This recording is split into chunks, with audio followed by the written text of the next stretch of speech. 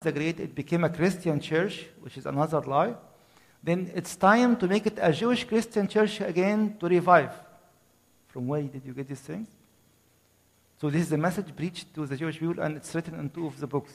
So every time I have a message to gain followers and to detach them from any other thing, whether it's a church, husband, wife, kids, whatever it is. Okay? Any questions about that? Yes. What is the scope of Ati Aziz's influence today? Does he have followers in monasteries? Some people say yes, but you don't know where and how many exactly. But I believe they are very small or few people. But the idea is not how many followers. We as a community, we need to know what is right and what is wrong. Every single screen presented in red, which was his teaching, and if you compare it to what we have learned as the very first talk, it's totally alien to the church. One more question. Do you know anything about the life of Ati Aziz to understand the wound or the hurt that is the root of many of his false teachings?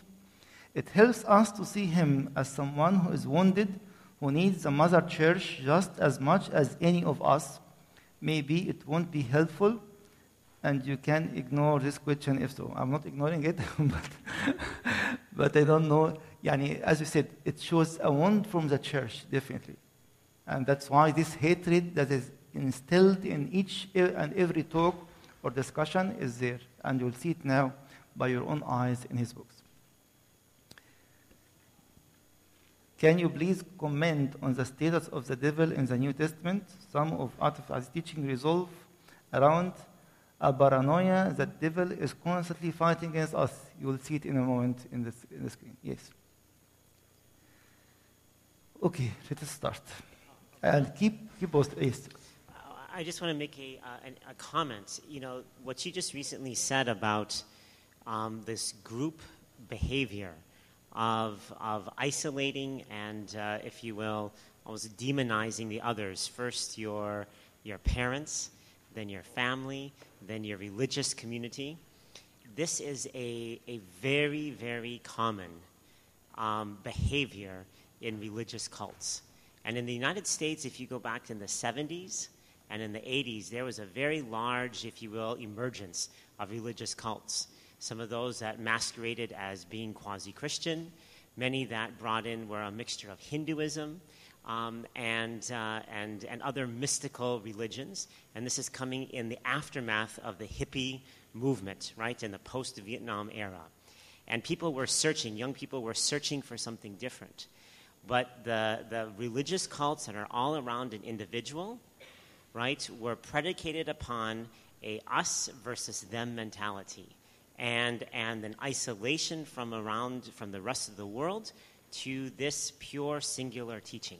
Yeah. And so I just want to say, actually, from some personal experience, it's amazing that it's almost like a template for religious cults to capture young people in a fashion like this. Yeah. And it takes obviously enormous prayers, but it's also psychological, if you will, a campaign to basically try to convince young people that they have been actually deluded. Yes. And then when they step back and leave these cults, then they feel such shame. They feel such like, what has happened to my life? And what is important is for there to be support groups to basically embrace people that leave these groups and to show that they had been, on an erroneous path, but more importantly, that they can be on a path to basically rebuild their self-confidence. Thank you very much, Rabbi. This is exactly what we are going to end up at the very end, that it's a cult and it's a movement trying to make this isolation as any other cult is used to be. But the main idea is, at the very end, we'll discover that it's a mixture of at least 7 to 8 heresies already existing in the church from the 2nd century to the 17th century. We'll see them one by one, and we'll put his text, and we'll see the text of those heretics in the past. In the name of the Father, and the Son, and the Holy Spirit, one God, Amen. Let me summarize what we said in the last talk, which is the dilemma. I will brief the dilemma in 5 minutes to be able to see the solution that he's going to offer. The dilemma is, every person, when he is saved, we don't know when and how, is going to receive the saving grace, but he is not able to see the Savior. And the dilemma is you need to form the Savior in your life. You are saved without a Savior, but you have the saving grace. Your salvation is completed. I'm here reciting what Dr. Atif Aziz said in his books, which we read a few minutes ago. Your salvation is completed, but you don't have the Savior yet. And he's talking about what is called spiritual zygote, which is a seed of salvation. You receive it when you are saved, but you don't have the Savior. And this spiritual zygote is in a prison, and it needs to get out of it to grow. Why? The sale of the table and the cloth. You have the table. If you imagine my body is the inner man, and my tunic is the clothes. The real thing is my body. This is the inner man as he described. This inner man is the part is going to go to heaven when I die. So I can go with missing limbs. Why? Because I didn't form Christ properly in me. So it's serious for him that I need to form Christ, otherwise I'll be distorted or disabled in my eternity, which is against all the church prayers and beliefs. And I need to form Christ while I am saved. I don't need him. We said at this point, the man will have zero inner man, but he is saved. He has zero robe of righteousness, but still he is saved. Don't know when or how. This is the dilemma that he is trying to address. Then we need to break the barrier, and we saw that the verse is misunderstood by the fathers. It was totally different. In Greek language, it was totally different. To form Christ, the two verses he's using, we saw from a Greek perspective, it was wrong interpretation of the word. From the church fathers, it was wrong interpretation as well. Now let us look at his own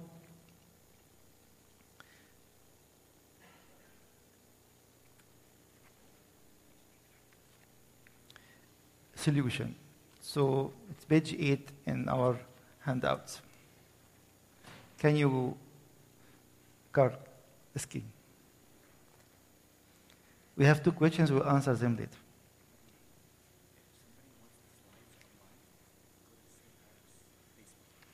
Yes, if you want to have the slides, if you are watching online, go to St. Mark Facebook page and you can download all the handouts.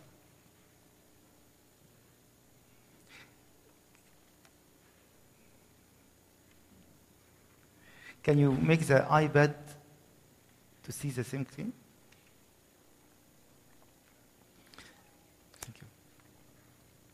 So we'll start with a solution.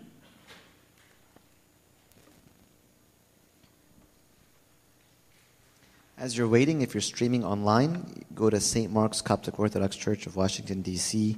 Facebook page, or go to my personal page, Abuna Paul Gerges, and you will see a QR code or a link to be able to download all the slides on a PDF, I think, online. So those people that are streaming and you want to follow along with the slides, you can go to St. Mark's Coptic Orthodox Church of Washington, D.C.'s Facebook page, and you will see the link, and you'll see a picture of a QR code.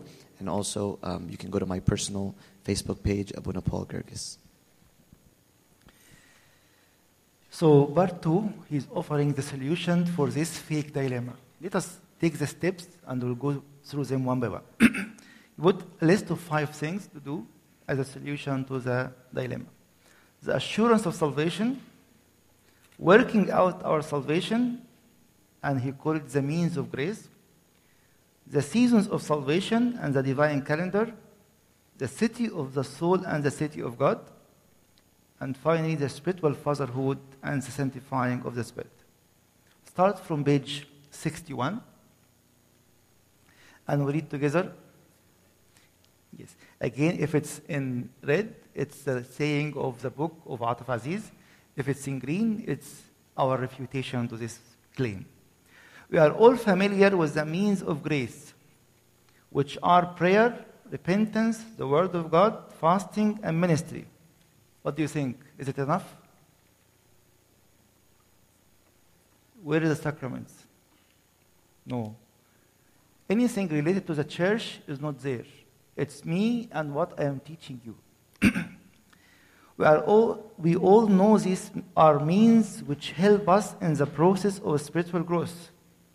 ماشي. However, despite the great importance of the means of grace, focusing on one principle only does not help. One principle of the 5 of his own list. So we need to follow this list.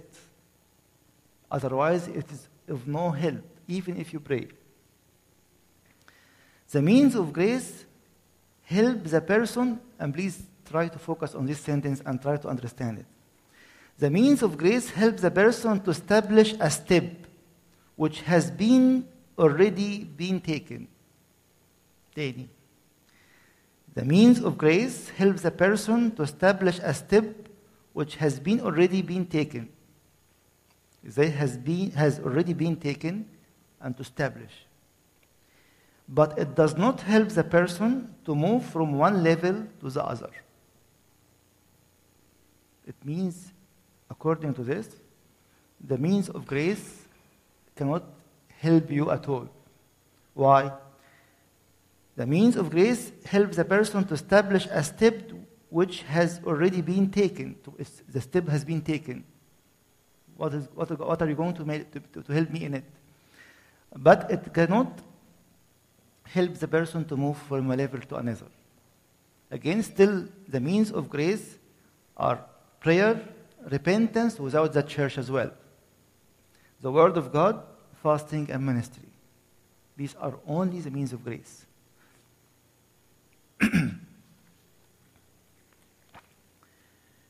Let me ask these few questions.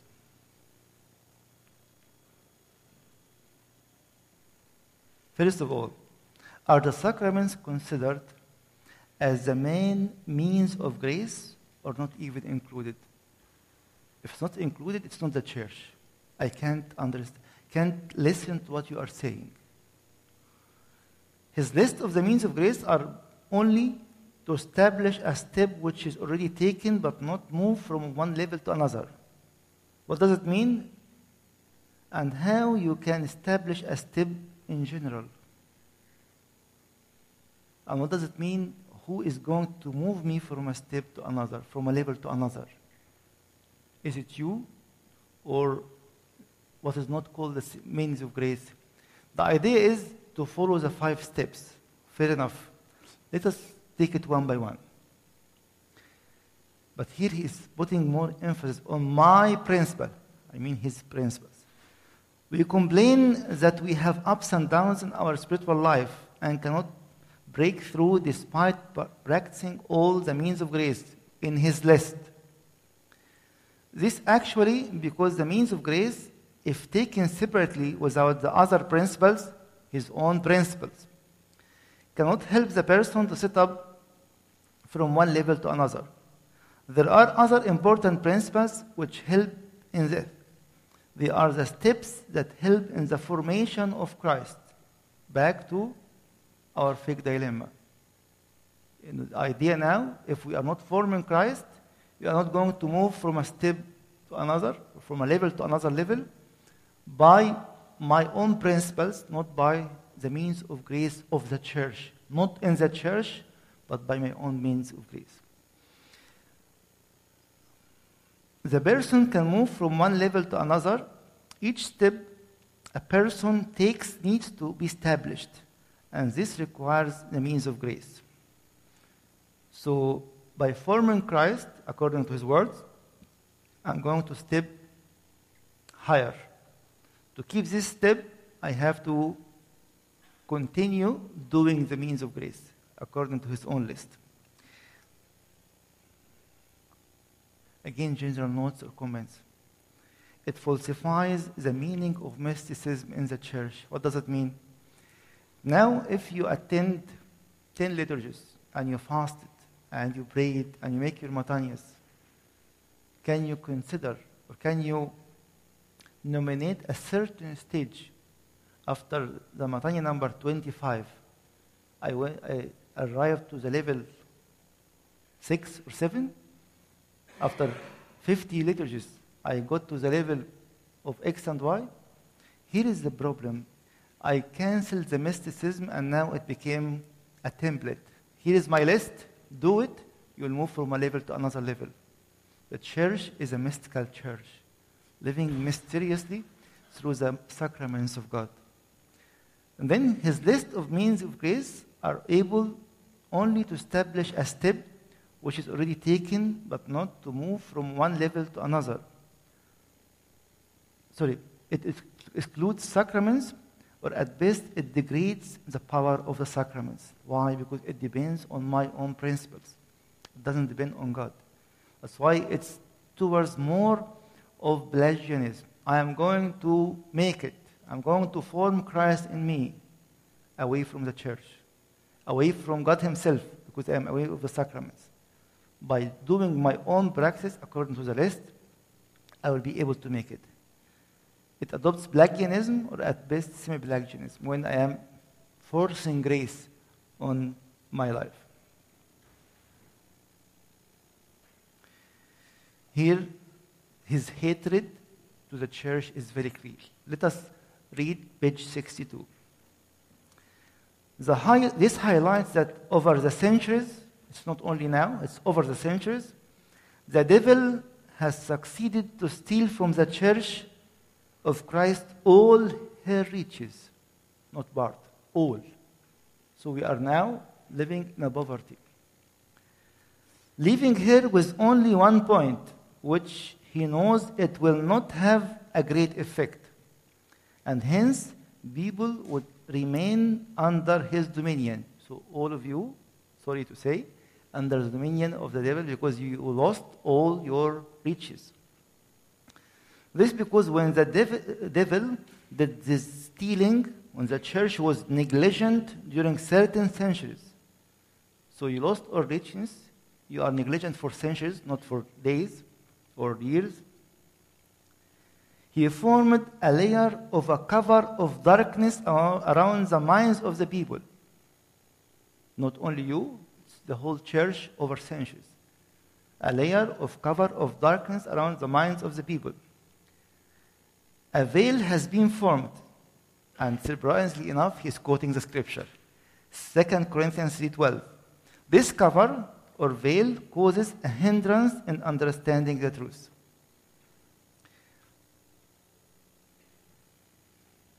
Yes. The scripture, I will show it to you in a minute, but I will continue his writings, and then we'll see the truth about it.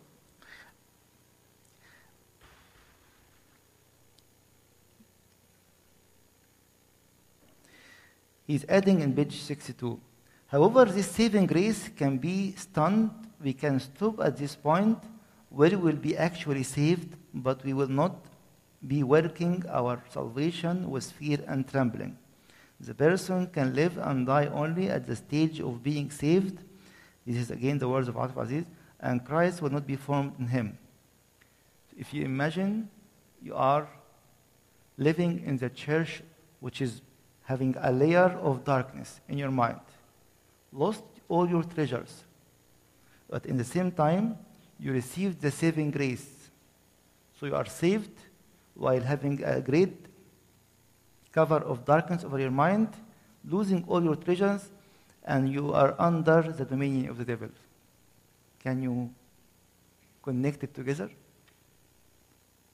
Or do you believe, according to his words, that none is receiving the saving grace or even received any sort of salvation in the church for centuries? How you can make this logic to any mind? One more page, 76 and 77. Salvation has been completed, and also salvation needs to be worked out. It has been completed by Jesus, and we receive it as a saving grace, but we need to work it out to receive the Savior as a person. How come I have darkened mind, lost all my treasures, under the dominion of the devil, and you are telling me, even if you are not going to form Christ, you are saved? What sort of sense is it? one more thing.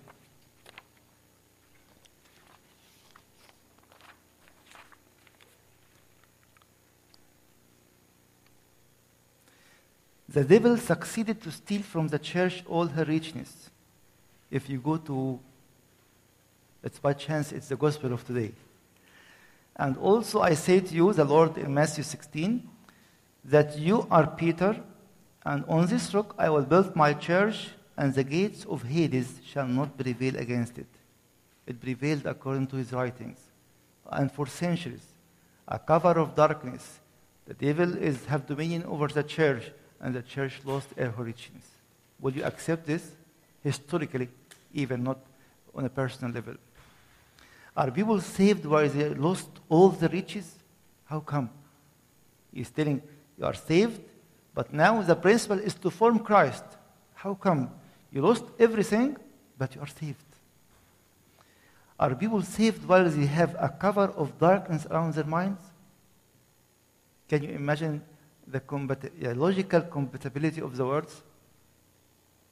Some more questions.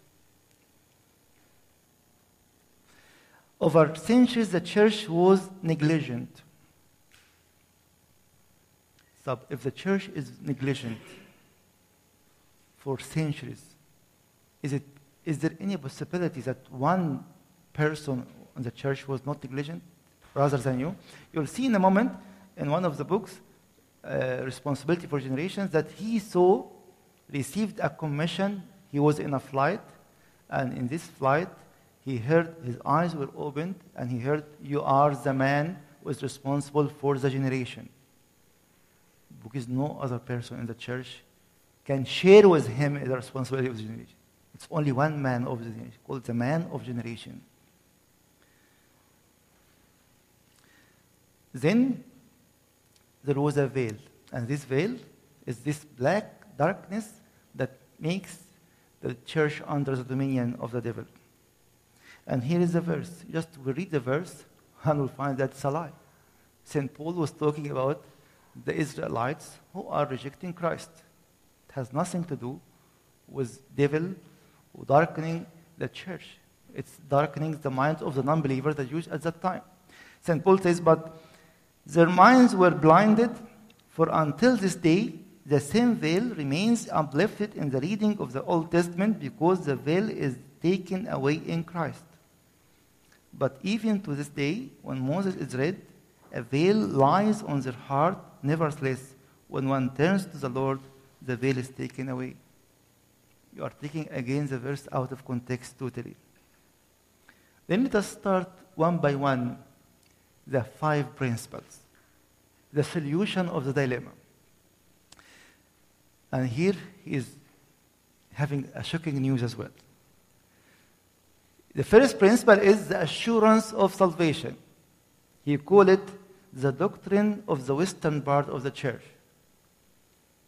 40 times you are mentioning the church fathers. This is not the church fathers. But you are starting your principles with an alien doctrine from the whole church. He says, this is a familiar term which is frequently highlighted and discussed, especially in the western part of the church. According to the current teaching, the assurance of salvation depends on clarifying the biblical truths related to salvation and presenting them to the believers.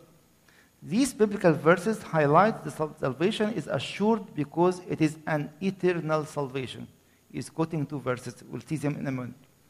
The assurance of salvation is, in fact, the foundation upon which all the truths of salvation and the working out of salvation are based. So now we are talking about the base of the solution. Here are the 2 verses to find out what he is saying is true or not. This is Hebrews 5, 8 and 9. Though he was a son, yet he learned obedience by the things which he suffered. And having been perfected, he became the author of eternal salvation to all who obey him. Second verse, 9:12, Hebrews as well. Not with the blood of goats and calves, but with his own blood.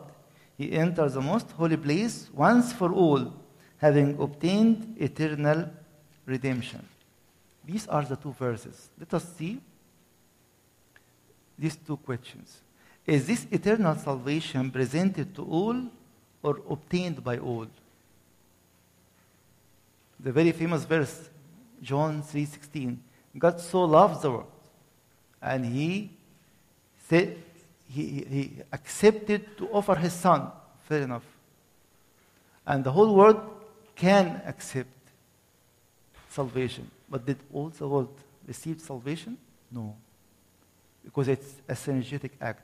We offer salvation, and then we have to synergize with this act of God. So, is this eternal salvation presented to or obtained by all? To all who obey Him, an ongoing synergetic act.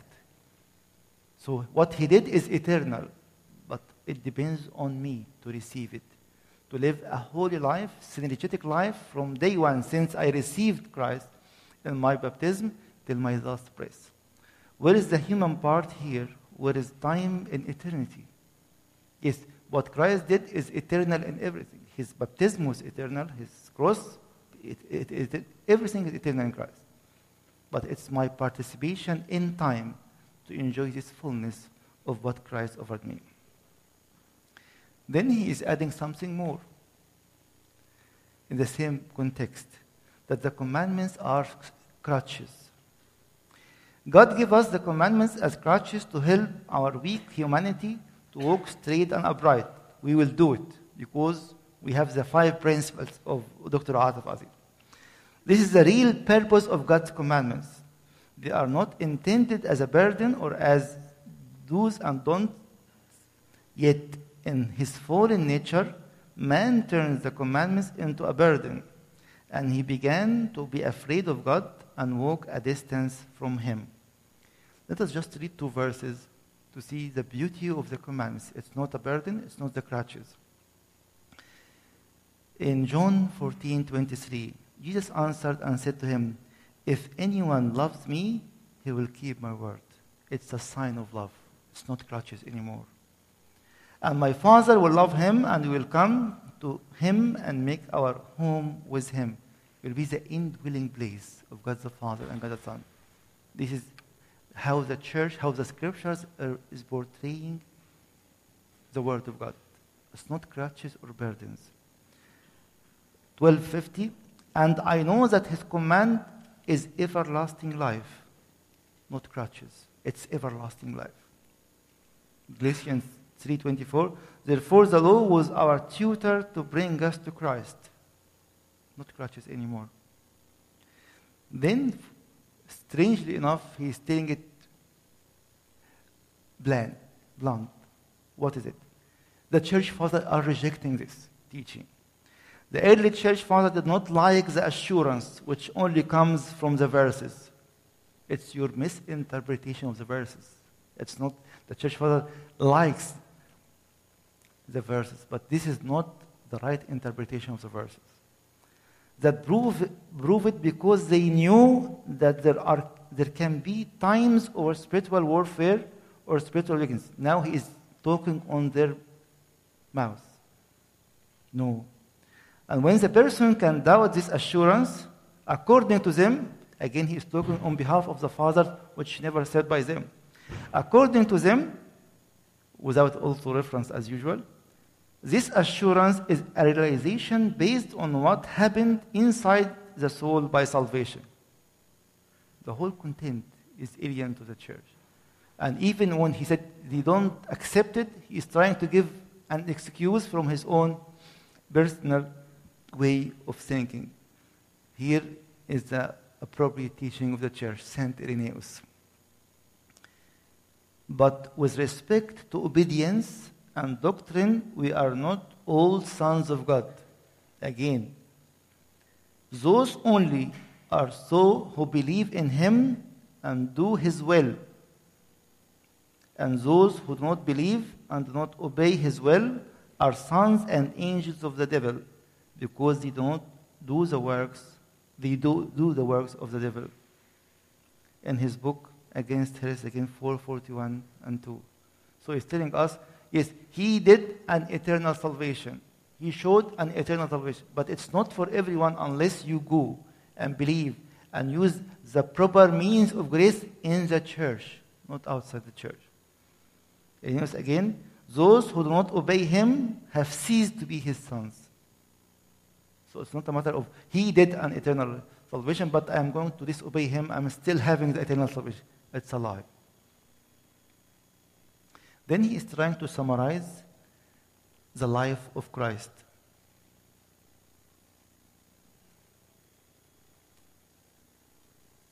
We said a few minutes ago, it's incarnational, which means we receive the whole life of Christ. And now he is trying to shrink it into something very small. Very important, but very small. Why? It is his resurrection, his redemptive work, his crucifixion and resurrection only. Again, to be an incarnational teaching, it means I am receiving every single thing he did since the Annunciation till his ascension into heaven and pouring out the Holy Spirit. If I would ignore anything in between, there is something seriously wrong. His crucifixion and resurrection, when the Holy Spirit transfers to us the death and resurrection of Christ, how? According to St. Cyril, St. Gregory, it's only through the baptism of Christ, which is given to us in our own personal baptism. Now, it's just a vague statement as such. His death takes away the corruption, while his resurrection transfers life, a life which bears inner healing and wholesomeness. As a result, we will be justified and will also be healed. We will be justified from the condemnation of sin and be healed from the poison of the old serpent, that wound of sin. This is the assurance of faith and salvation. The aim of every spiritual exercise, like prayer and repentance, always we are in this area, is to help us connect with the redemptive work of Christ, where the Holy Spirit transfers to us only the death and resurrection. We are the most church in the world celebrating the death and resurrection of Christ in each and every day, week, month, and year. But can we ignore the incarnation? Can we ignore the epiphany? Can we ignore every single act in the life of church? We'll see it in a minute in what is called the seasons. We cannot. We cannot say the life of Christ is, or the redemptive act of Christ is, cross and resurrection only. Because I want to be away from anything else that you might need the church in it. And here what is by Professor Theodore Stanilounopoulos, if I can pronounce it right. He's a professor of New Testament in Eastern Orthodox Church, Eastern Orthodox spirituality in the Holy Cross. He's telling us what is the life of Christ, what we need to gain from the life of Christ. Don't the most important feast days of the year celebrate the good news of the life and work of Christ? The Annunciation, the birth, presentation into the temple, baptism, transfiguration, triumphal entry, Passion Week, Easter, Ascension, and his gift of the Spirit on the Pentecost day, all of which are based on the New Testament. Do we not remember and relive his death and resurrection on each Sunday and in each liturgy? Do we not continuously hear about Jesus' teaching, miracles, and encounters with men and women from all walks of life? Even the feast days of the prophets, apostles, the Theotokos, and the saints, properly understood, point to the centrality of Christ, the Savior and the Lord of all. We can't ignore even the feast of the saints and the prophets and the apostles. It's the whole life of the church. It's not your own personal mix, it's the life of the church. It's not your own choice in the parts you want to present in the life of Christ, it is the whole life of Christ. Again, the same professor. Orthodox worship proclaims the centrality of Christ. The liturgical year celebrates the presence of the mystery of Christ in the life of the church the presence of the mystery of Christ, from Annunciation till pouring out the Spirit, and seeks to make the living Christ a renewing life source for every Orthodox Christian. This is the church teaching. Again, we are quoting from the Eastern Orthodox Church and from our church to show that this teaching, it's neither Orthodox, it's neither Oriental, it's not OCA. I don't believe that any one of us you can believe in such things. Even it's not Protestant. So what are you doing? It's a man-made doctrine. I will see more in a moment. And this is what we pray in the church. So again, page 76 in his book, again in the Inner Man, we should die with Christ day after day to work out our salvation. Therefore, Christ died for us, and we should learn to die daily with Christ. His death brings forgiveness and justification. Our daily partaking in his death breaks the power of sin, the old nature. This is sanctification. Have you ever heard in any church, Orthodox church I mean, that we can talk about daily death and daily resurrection with Christ and to ignore totally the baptism and Eucharist? Can you imagine this in any Orthodox church? How come we can talk about death and daily death with no single mention of baptism and Eucharist, not in this book only, nearly in the 7 books? How come? This is what we say in the liturgy of St. Basil. As priests and as congregation, every time you shall eat of this bread, it's the Eucharist. We proclaim his death. We live his death. We heard Professor Theodore was telling us, in each time you come to church in the liturgy, you re-experience the life of Christ. His death, his resurrection, his ascension, his everything. And the congregation says the same. Your death, O Lord, we proclaim. We are not here to just hear about him. We are reliving his death.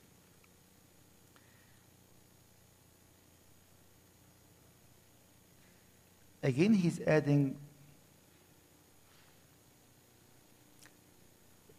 So at the dilemma, he was showing this idea of saving grace and no savior. He's adding the same principle to the principles of solving out the solution or finding out the solution. Salvation has been completed, and also salvation needs to be worked out. It has been completed by Jesus, and we received it as the saving grace. But we need to work out our salvation to receive a Savior as a person.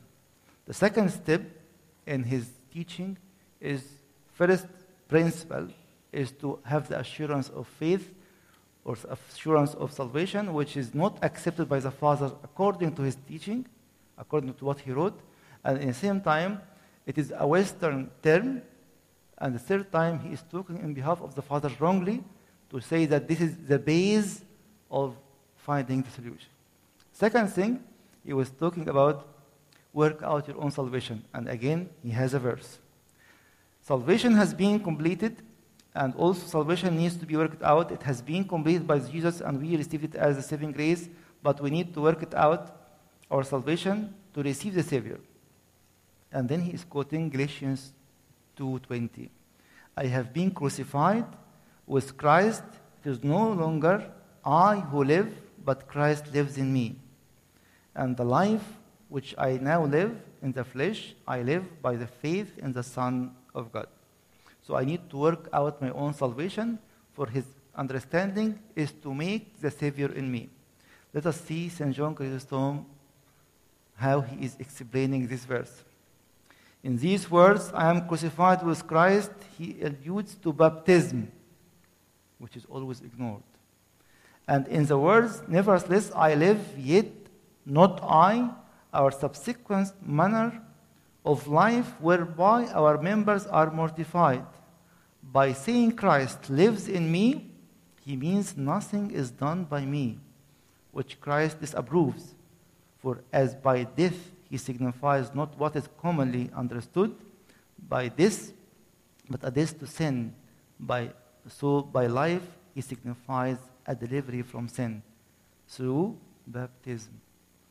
And as we read in the morning by Father Zacharias, renewed through repentance and confession in the church, and then sealed by the Eucharist in the church. It has nothing to do with forming Christ, which is a fake dilemma we discussed a moment ago. Let us see what Origen is saying about the same verse. The expression "I live, yet no longer I" was the voice of one denying himself, as of one who had laid aside his own life and taken on himself the Christ already. When in day one, I'm not going to form Christ in me, it's already in me. In order that he might live in him as righteousness, and as wisdom, and as sanctification, and as our peace, and as the power of God who works all things in him. It's something already done by Origen. So the first two principles, assurance of salvation, and it is not said by the fathers, and the fathers didn't like it, but he liked it, and it's the base of the principle.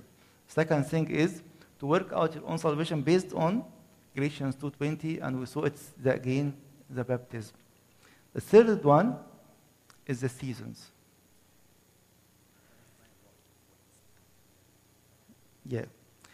In the seasons, we'll read and we'll explain it in the same time. That God has in all the books, sometimes he's saying 5 seasons, some other times 6 seasons. In this season, God is going to give a certain grace. And this grace is only given at that time. So in the time of resurrection, you have the power of resurrection.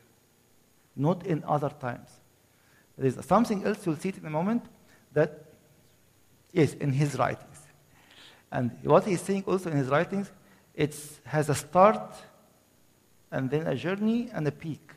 So when we have a fast, we start at the beginning of the fast to gain something very small of this grace, if it's the power of his resurrection or power of whatever in his life. And then I go to the journey, and in the day of the feast, I received the peak of this power. Again, this is the teaching of Atavali. Let us read what he is writing in page 77.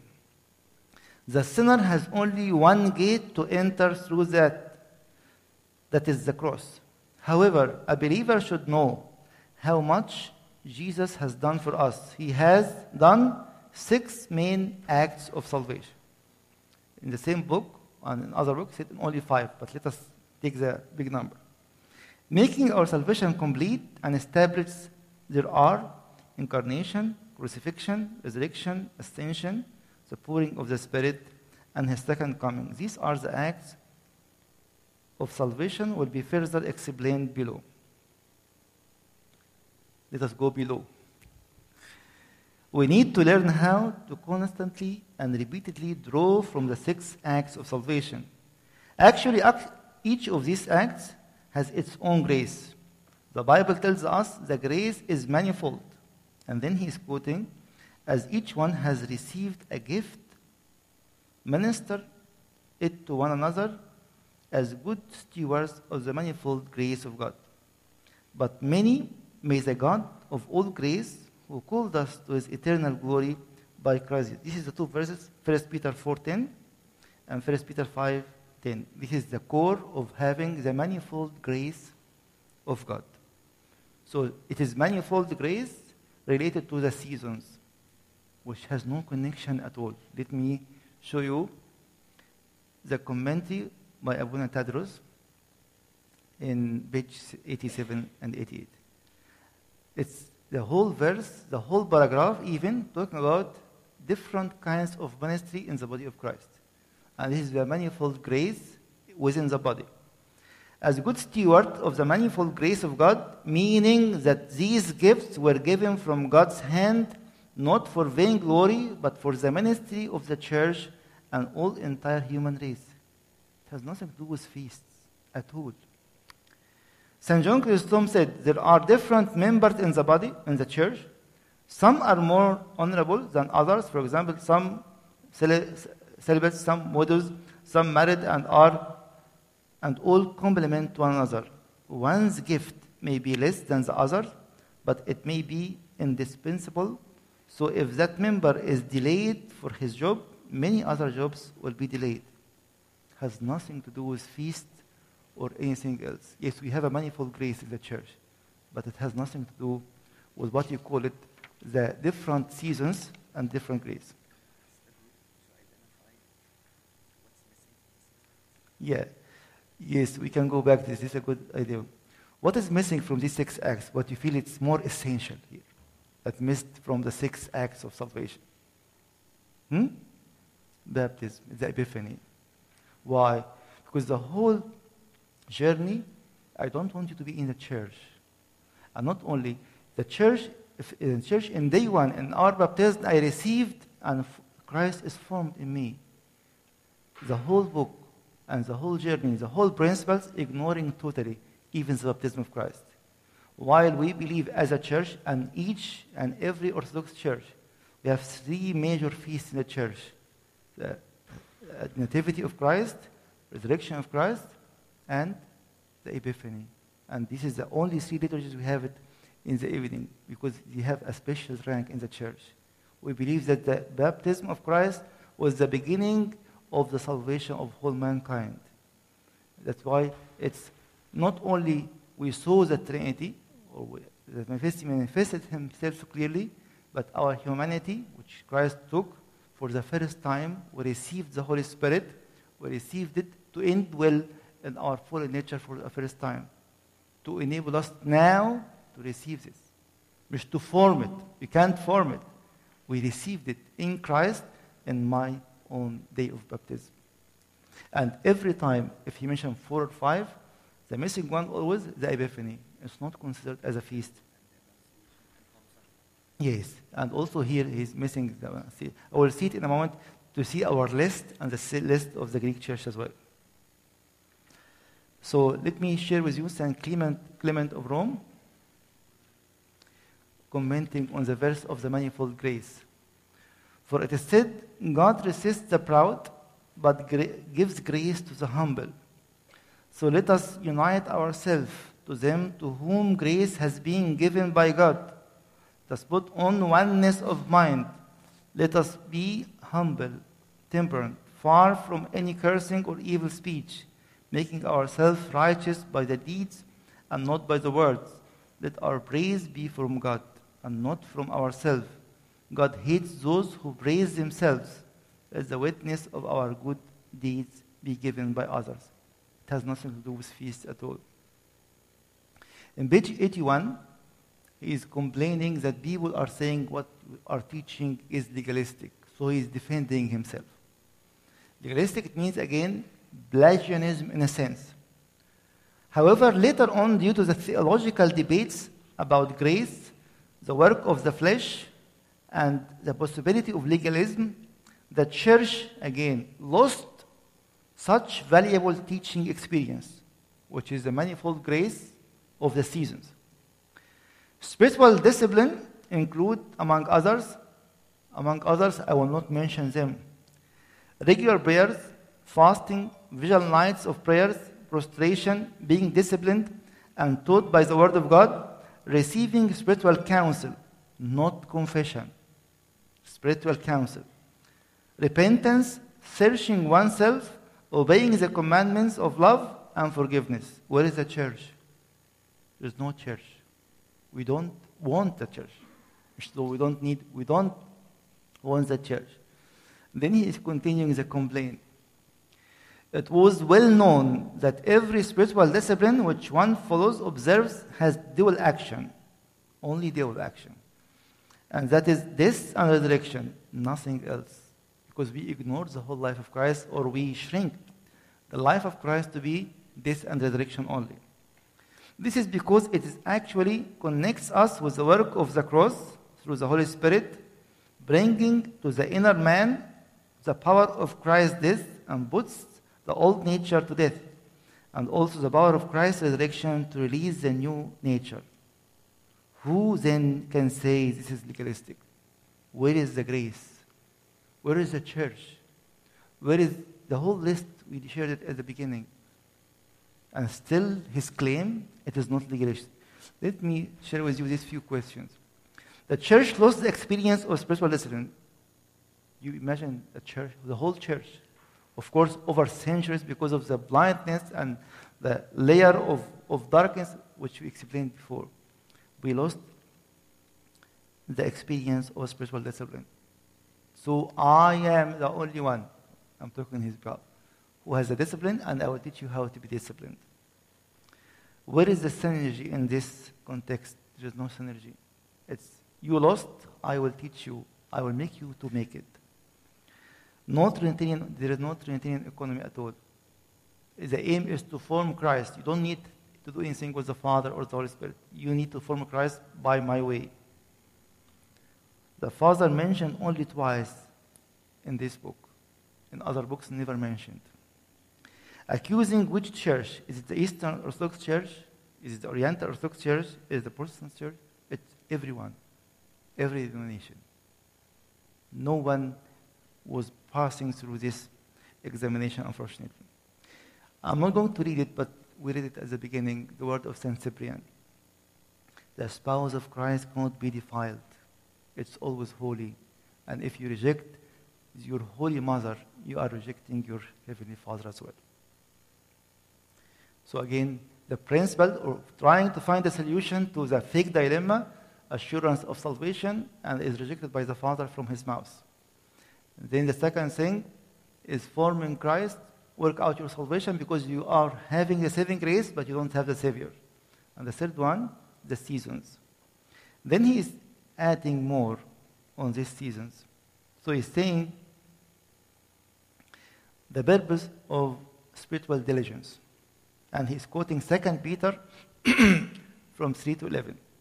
To nourish, this is his wording again, our weak spirit so that the spirit can grow, enlarge, and reign her original shape and function.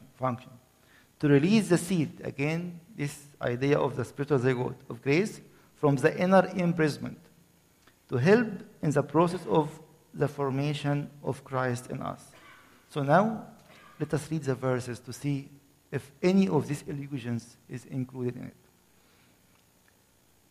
I put here in front of you verse 3 to 6, which shows the proper teaching of the church, which is against all what is written.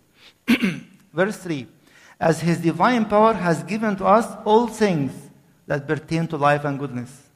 This is the initiation of grace. His divine power has given Imta. When? In day one, when I got baptized. And I renew it with each confession, seal it with each and every communion. So the start is always from the divine power. His divine power has given us everything that pertains to life and goodness.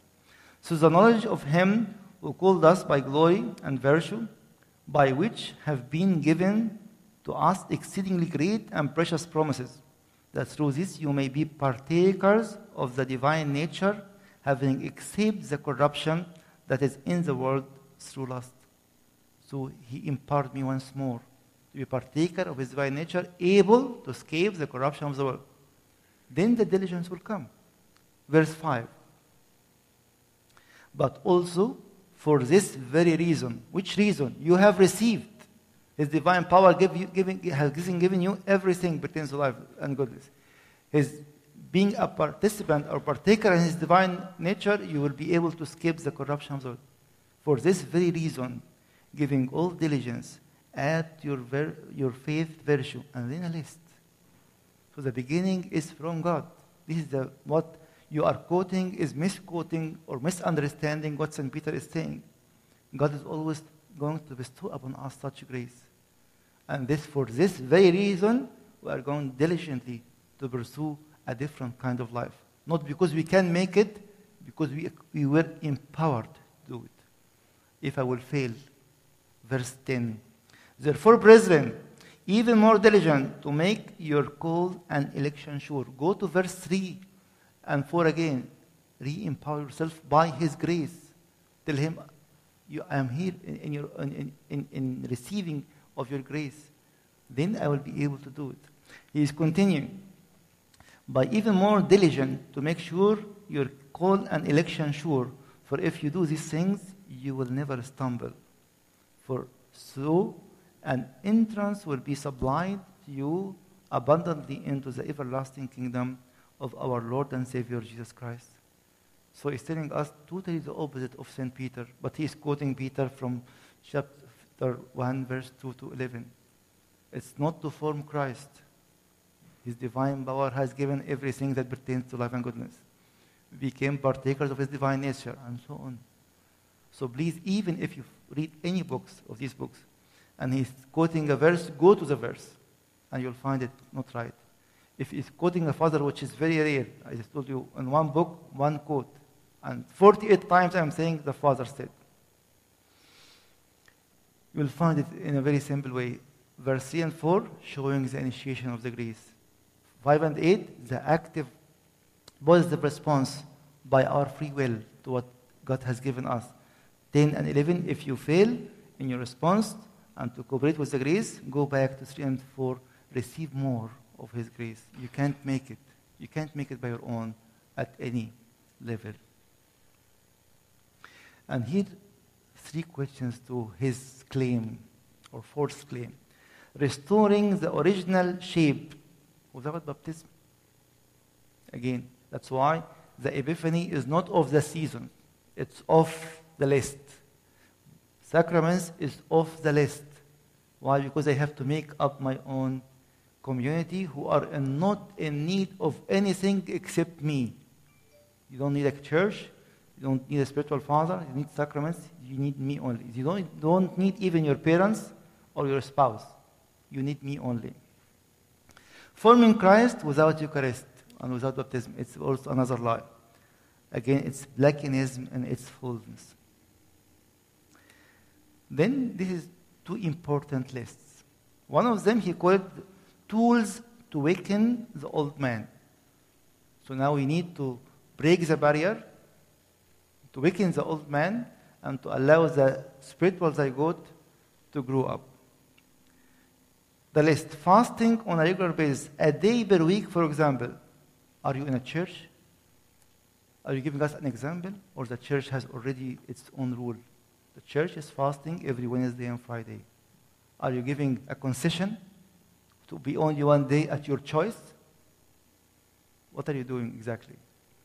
Number 2, daily repentance, reviewing the activity of every day. Between you and your God, fine. Or between you, and you'll see it later, with your own spiritual counselor or mentor, but no church, no confession. There's an authority to your mentor over your father of confession, because we don't need the church. We don't need a father of confession. Reading the Word of God, reading the large portions for the purpose of receiving the washing power of the Word. Fair enough. Can I read it without the church, without the understanding of the church? It was said, read it, don't think of it, because you will be mixed up. Read it and come and listen to me. And then I will tell you the only right interpretation, as we have seen now, how it's always misguided and misunderstood and even misquoted. Submitting to God's chastising times, doing so thankfully, trustfully, the apparent departure of the Spirit of God. Sacrificial living, laying down rights and avoiding materialistic. This is the things can weaken the old man. Do you need a church? Of course no. Do you need sacraments? Of course no. But you need someone to force you to do such list.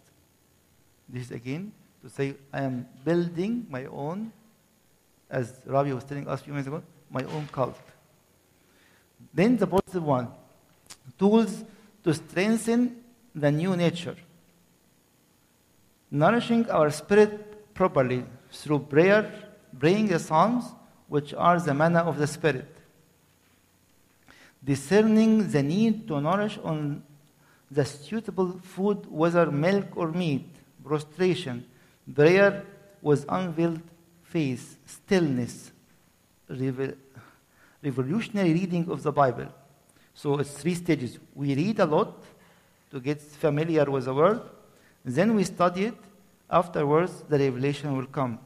But I will receive my revelation, which might be contrary to the whole church teaching. There is no problem for him. And we'll see it in a moment how he received his own revelation.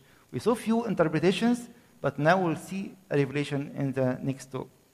Praying the 12 statements of the blood of Jesus and the prophesying statements, which we never heard of in the church history.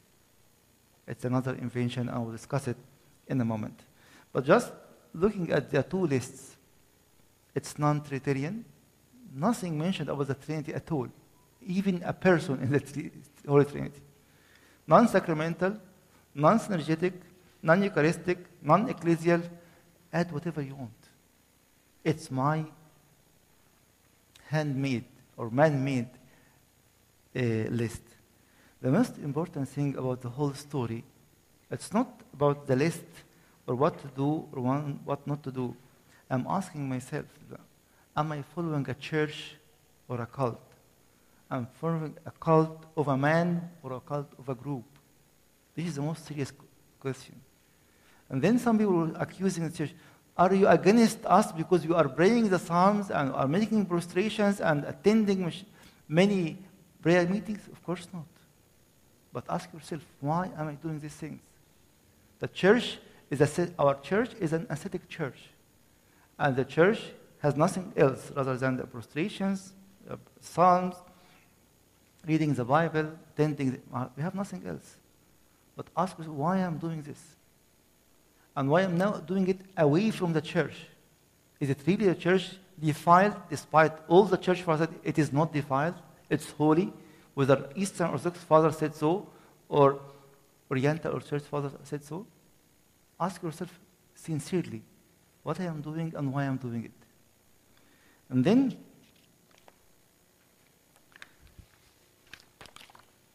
he is putting the feast of the unleavened. This is just to show you how poor the knowledge of the Word of God, despite we are saying read big, large quantities.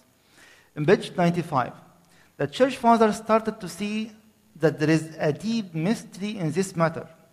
So they started from the point that Christ is our Passover. If the Passover represents the cross and the feast of the unleavened bread represents the resurrection, this means that the mystery of Christ is in all these feasts. Historically, it's wrong. Theologically, it's wrong. Biblically, it's wrong. Take it one by one. You go to Google and ask any denomination about the feast. All of them, without exception, including the church father that I will show it to you in a minute. The Passover represents the death of Christ, but the unleavened bread doesn't represent the resurrection. Resurrection is always represented by the feast of the first fruits. And the unleavened is the day when Christ was in the tomb. And then we make it, this is the mystery of Christ, is all in all these feasts. Who said so? And here is what St. Cyril of Alexandria is telling us. It's a very famous book, La Fera, in the book of Numbers, and he is telling us the feast of the first fruit is the feast of resurrection. And he shall wave the sheaf before the Lord. In the feast of the first fruit, they bring a sheaf of the first fruit, give it to the high priest, and he's waving it before the Lord. And he shall wave the sheaf before the Lord, that you may find acceptance on the morrow after the feast, first day of the priest shall wave it. Jesus Christ is one, but like sheaf he is, considered to contain many within himself. Is so because he possesses within himself all believers in a spiritual union. For this reason, blessed Paul writes that we have been raised up with him and made sit with him in the heavenly realms. And then he is adding, thus we say that we are all in him.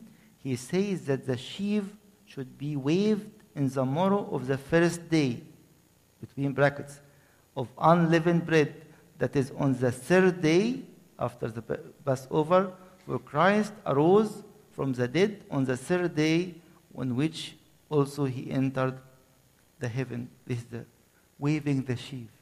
It's the feast of the first fruit. The same thing, it's words of Saint Clement of Rome in his epistle to Corinthians.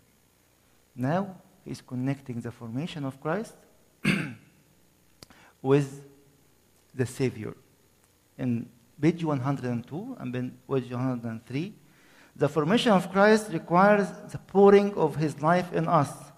We start to receive the life of Christ through the saving grace, which is the seed that has a life of Christ. Yet, this life needs to come out. So the life of Christ is imprisoned in the seed. The seed to form the person of Christ in us, we need more of his life so that he would be formed in us. Page 103, according to Atif Aziz, in each season, we receive the life of Christ in one of its forms, bearing in it one of the acts of salvation. Nowadays, it is often viewed as a celebration, again to attack the church, as a celebration related to the season without seeing the link between these seasons and the formation of Christ. So the whole church missed it. We can see the formation of Christ in each of these seasons. This grace starts at the beginning of the season, as I told you a few minutes ago, continues through the season, and reaches its peak and completion in the celebration. This would be the grace of salvation of the particular season of the particular year.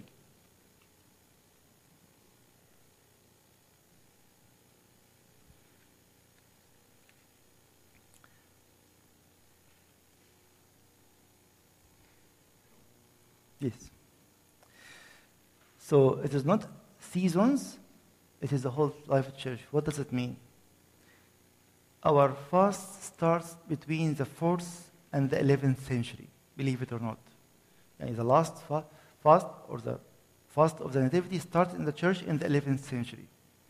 The other fast at the earliest 4th century. And now he's looking at the beginning of a season, continuity of the grace, and the peak of it. The church lived for centuries without recognizing the manifold grace of these seasons until we have this feast or this fast. There's something definitely wrong. We need to know that this is a lie. It has nothing. We can receive the power of his resurrection at any time. We have a daily cycle. If you go to our Agpeya, in the morning, every first hour, we celebrate his resurrection. Every third hour, we celebrate the pouring out of the Spirit. Every sixth hour, we celebrate his death, reliving this event on a daily basis. Every Sunday, we celebrate his resurrection once more. Every 29th of the Coptic month, we celebrate his Annunciation, his birth, his resurrection. And during the whole year, we have a liturgical year celebrating the whole life of Christ, reliving it. But we can enjoy anything in his life at any moment. We don't need only season. Yes, we celebrate the feast, we enjoy a great power of resurrection at that time. Like, it doesn't mean the power of resurrection is kept on that day and other days of the year are not there. It's always there. That's why St. Paul is telling us in 2 Corinthians 4:10 that the life of Christ may be manifested in your mortal bodies. The whole life can be manifested at any time and at all times. It's not related to certain dates. And here are the feasts of the Eastern Orthodox Church and the feast of the Coptic Orthodox Church. The two lists. It's the whole life of Christ. We can say there are 4 or 5. It's the whole life of Christ. And as we read from Professor Theodore, even the life of the saints, prophets, everyone is all-inclusive. Because all of them were showing the coming Messiah, if they were prophets in the Old Testament, or the fulfillment that they were able to live the whole life of Christ when they were in the flesh and lived a holy and divine life. Then, another misconception. St. Paul and St. John's use of the phrase "in him." All the church fathers, I will see in a moment, in him it means we are united, joined with him Eucharistically as a living member of the body. And here is his own interpretation. We'll see both of them. What Atif Aziz said on page 114, actually this is a mystery. It's a mystery of incarnation. Jesus took our flesh through the Virgin Mary and made it his own flesh. Therefore, his flesh does not belong to him only. It belongs to all humanity, and to me and to you. This means that I have something in him, which is my own flesh, and so I am in him. St. John uses the phrase, being in Christ, we are the branches of the vine.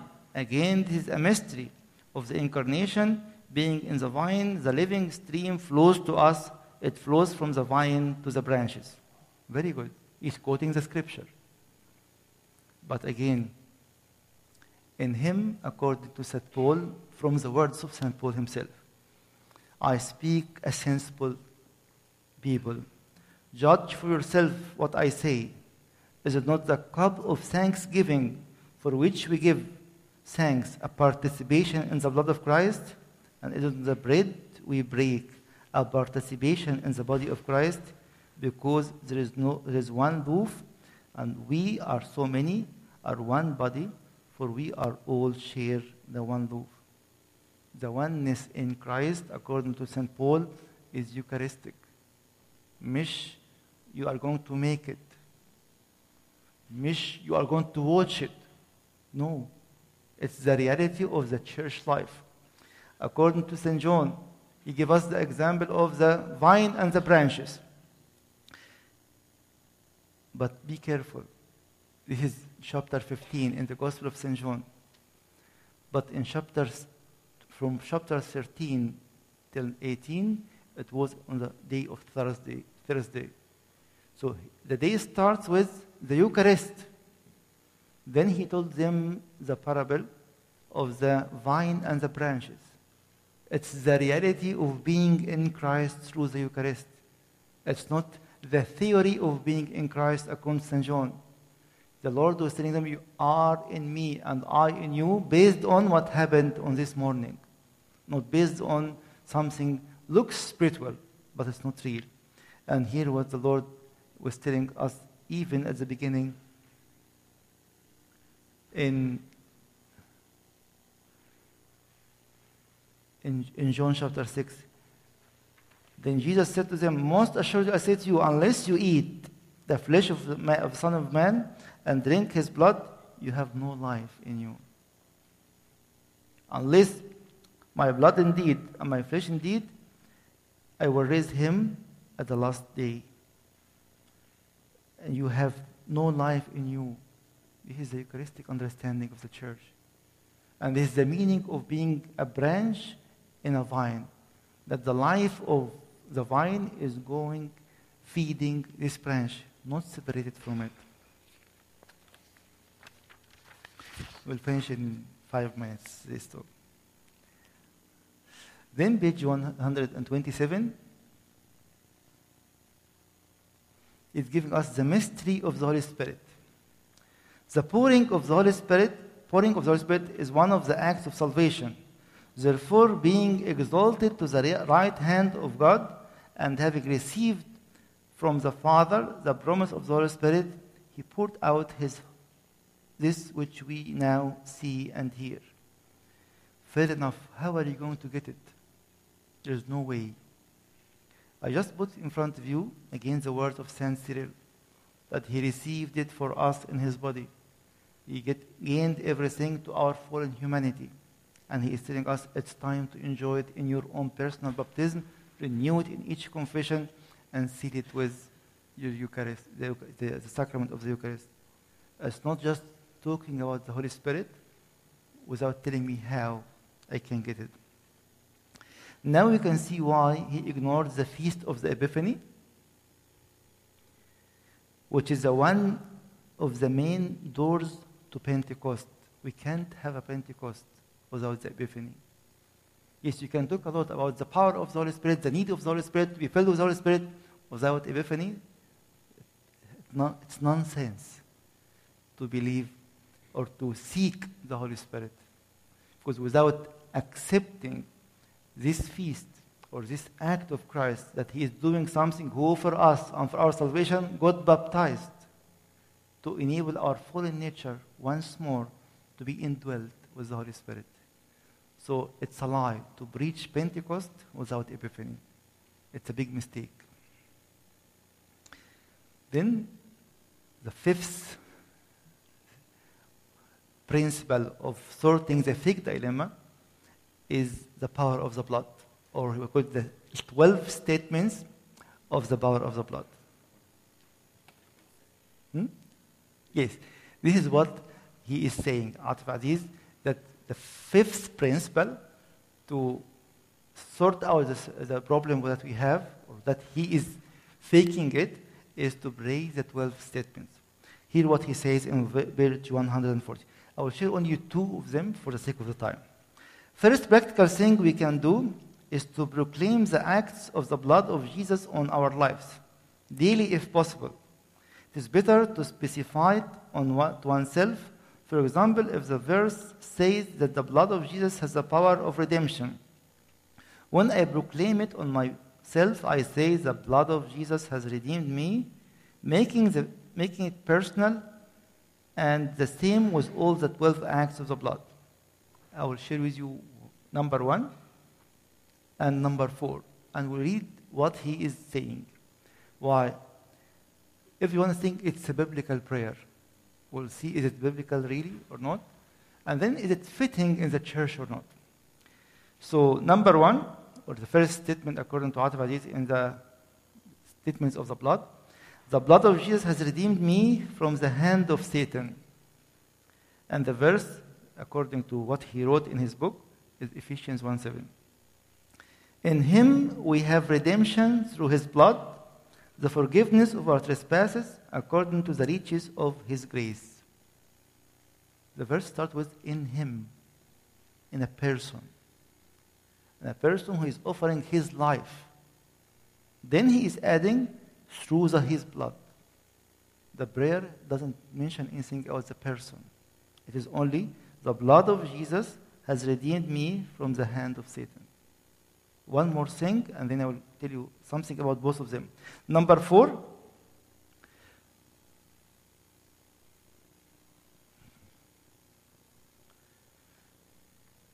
the blood of Jesus has reconciled me and granted me peace, God the Father, all the people, all creation. And he's quoting Ephesians 2:13 and 16.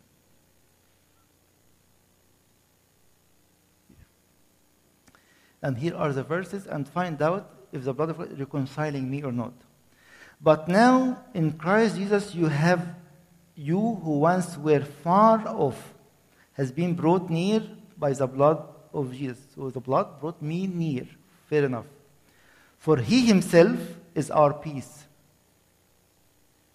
who has made both one and has broken down the middle wall of separation, having abolished in his flesh, not only in his blood, the enmity, that is the law of commandments contained in ordinance, so as to create in himself one new man from the two, thus making peace.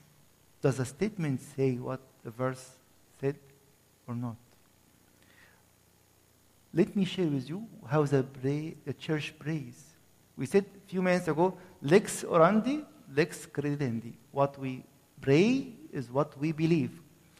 Here is the Psalm of Friday. And the first 2 verses from the Psalm of Friday, the second 2 from Wednesday. Let me start with Wednesday, the last 2 sentences.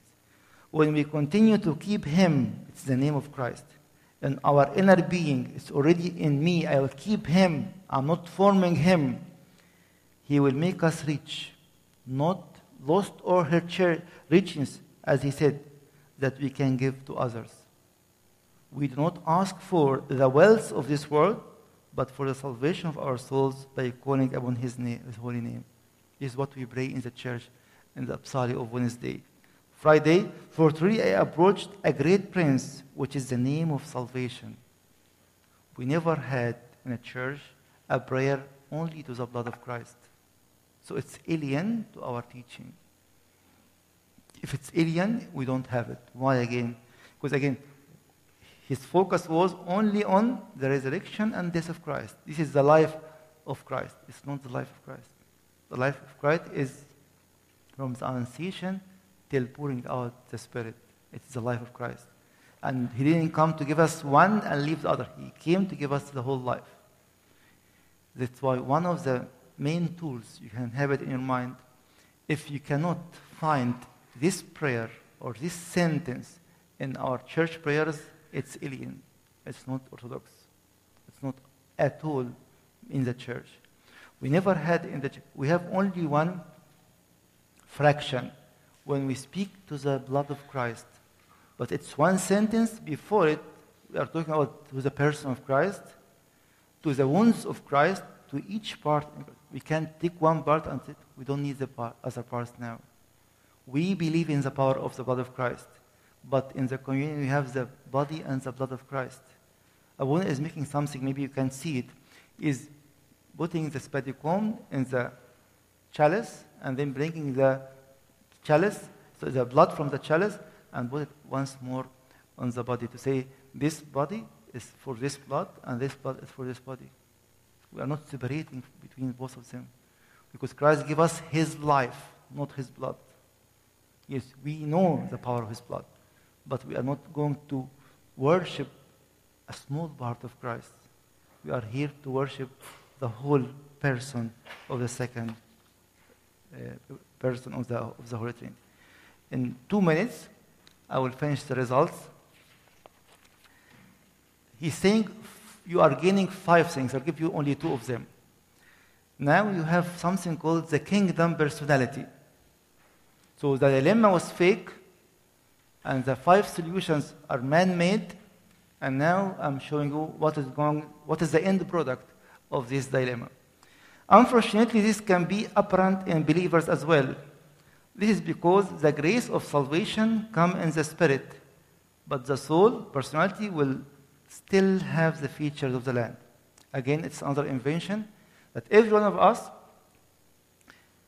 now again, separation between the spirit and the soul, which is based on a lie on a verse, Hebrews 4:12.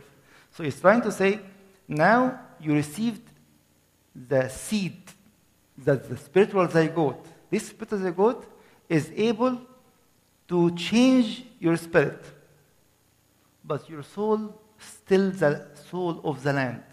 So you have the features of American, if you are in America, or an Egyptian if you are living in Egypt. So the role now that to change your personality. So this because the grace of salvation comes in the spirit, but the soul, personality, will still have the feature of the land. However, when Christ is formed in us, there will no longer be the feature of the personality of the land, but the features of the kingdom of God.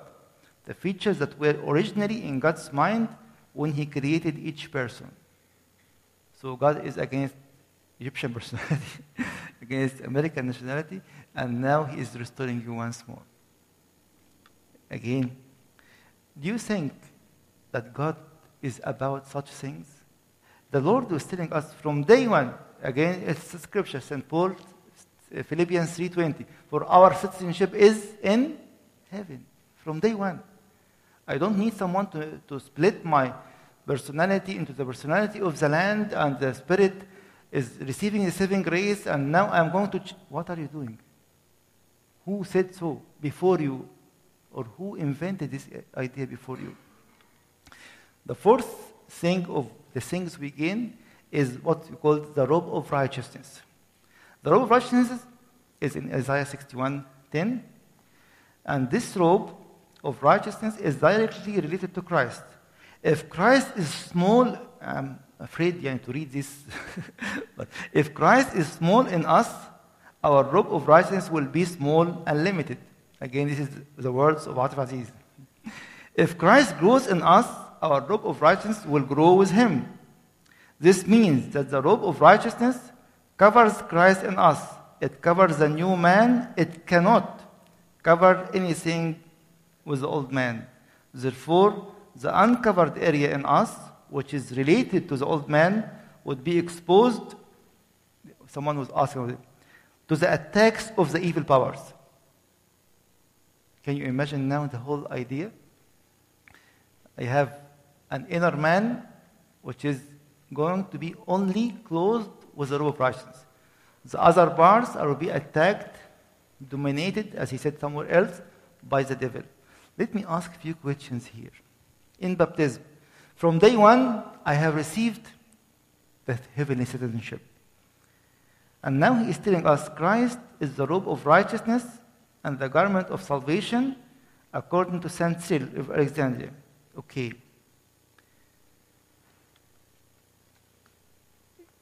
We are just concluding all what he has said. I have an inner man in day one is 0, as I go. And I have a table. This is again the teaching of Hatef Aziz. I'm explaining to find out how it doesn't fit in the end. So I have the table, 0 table, because I have just as I go. But I have, unfortunately, a table closed. So from day one, you are saved, received only the saving grace, but you don't have the Savior. You have no table, but you have a tablecloth. You have the goat. After a while, he was telling us the robe of righteousness is going to cover only the new man. My new inner man now, still 0. And the parts which are not covered with the robe of righteousness are easily attacked by the evil powers. So I am totally under the dominion of the devil. Because my inner man is still as I go. So I am a failure. With 0 inner man, so when I die now, if I will die now, I am saved. But what is going to go to heaven, my inner man is 0. At best, it will be this zygote if anyone can see it. From the church father, as he said.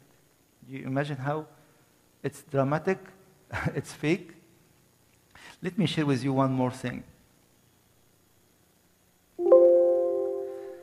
Yes.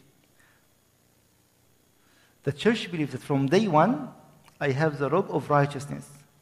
So, according to his own words, how come before forming Christ in the person, will I have it? And he said, at the beginning of the life of Christ, which is nothing again. So, logically, it doesn't fit that I am a tablecloth without a table. I have a zygote without an inner man. And if I will die, I will go out nearly without a body, because it has the same contour lines. And at the very end, I am attacked by all evil powers because I have no cover. The robe of righteousness is nil.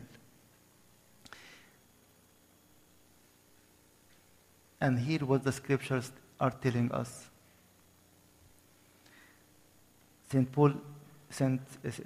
Isaiah is telling us, for he has clothed me with the garment of salvation. According to St. Cyril and all the church fathers, it's Christ himself. We are clothed, even St. Paul said in Galatians, that those who are baptized has been clothed with Christ from day one. And now you are telling me you are naked. It's only covering the new man, which is nil.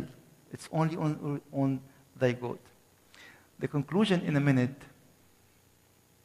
The dilemma is a misunderstanding of the scriptures and the church fathers and using a man-made approach. Do you agree? The solution is a man-made collection based on a wrong understanding of the church tradition. And the results are additional misconceptions to the faith delivered once to all things. So, what then? This is our last talk. I will give you 2 minutes rest, and then we'll finish in the last. May the Lord Jesus Christ be with you from now and forever. Can you show me the questions? And you can move if you want, if you have coffee or tea, but I will see the questions.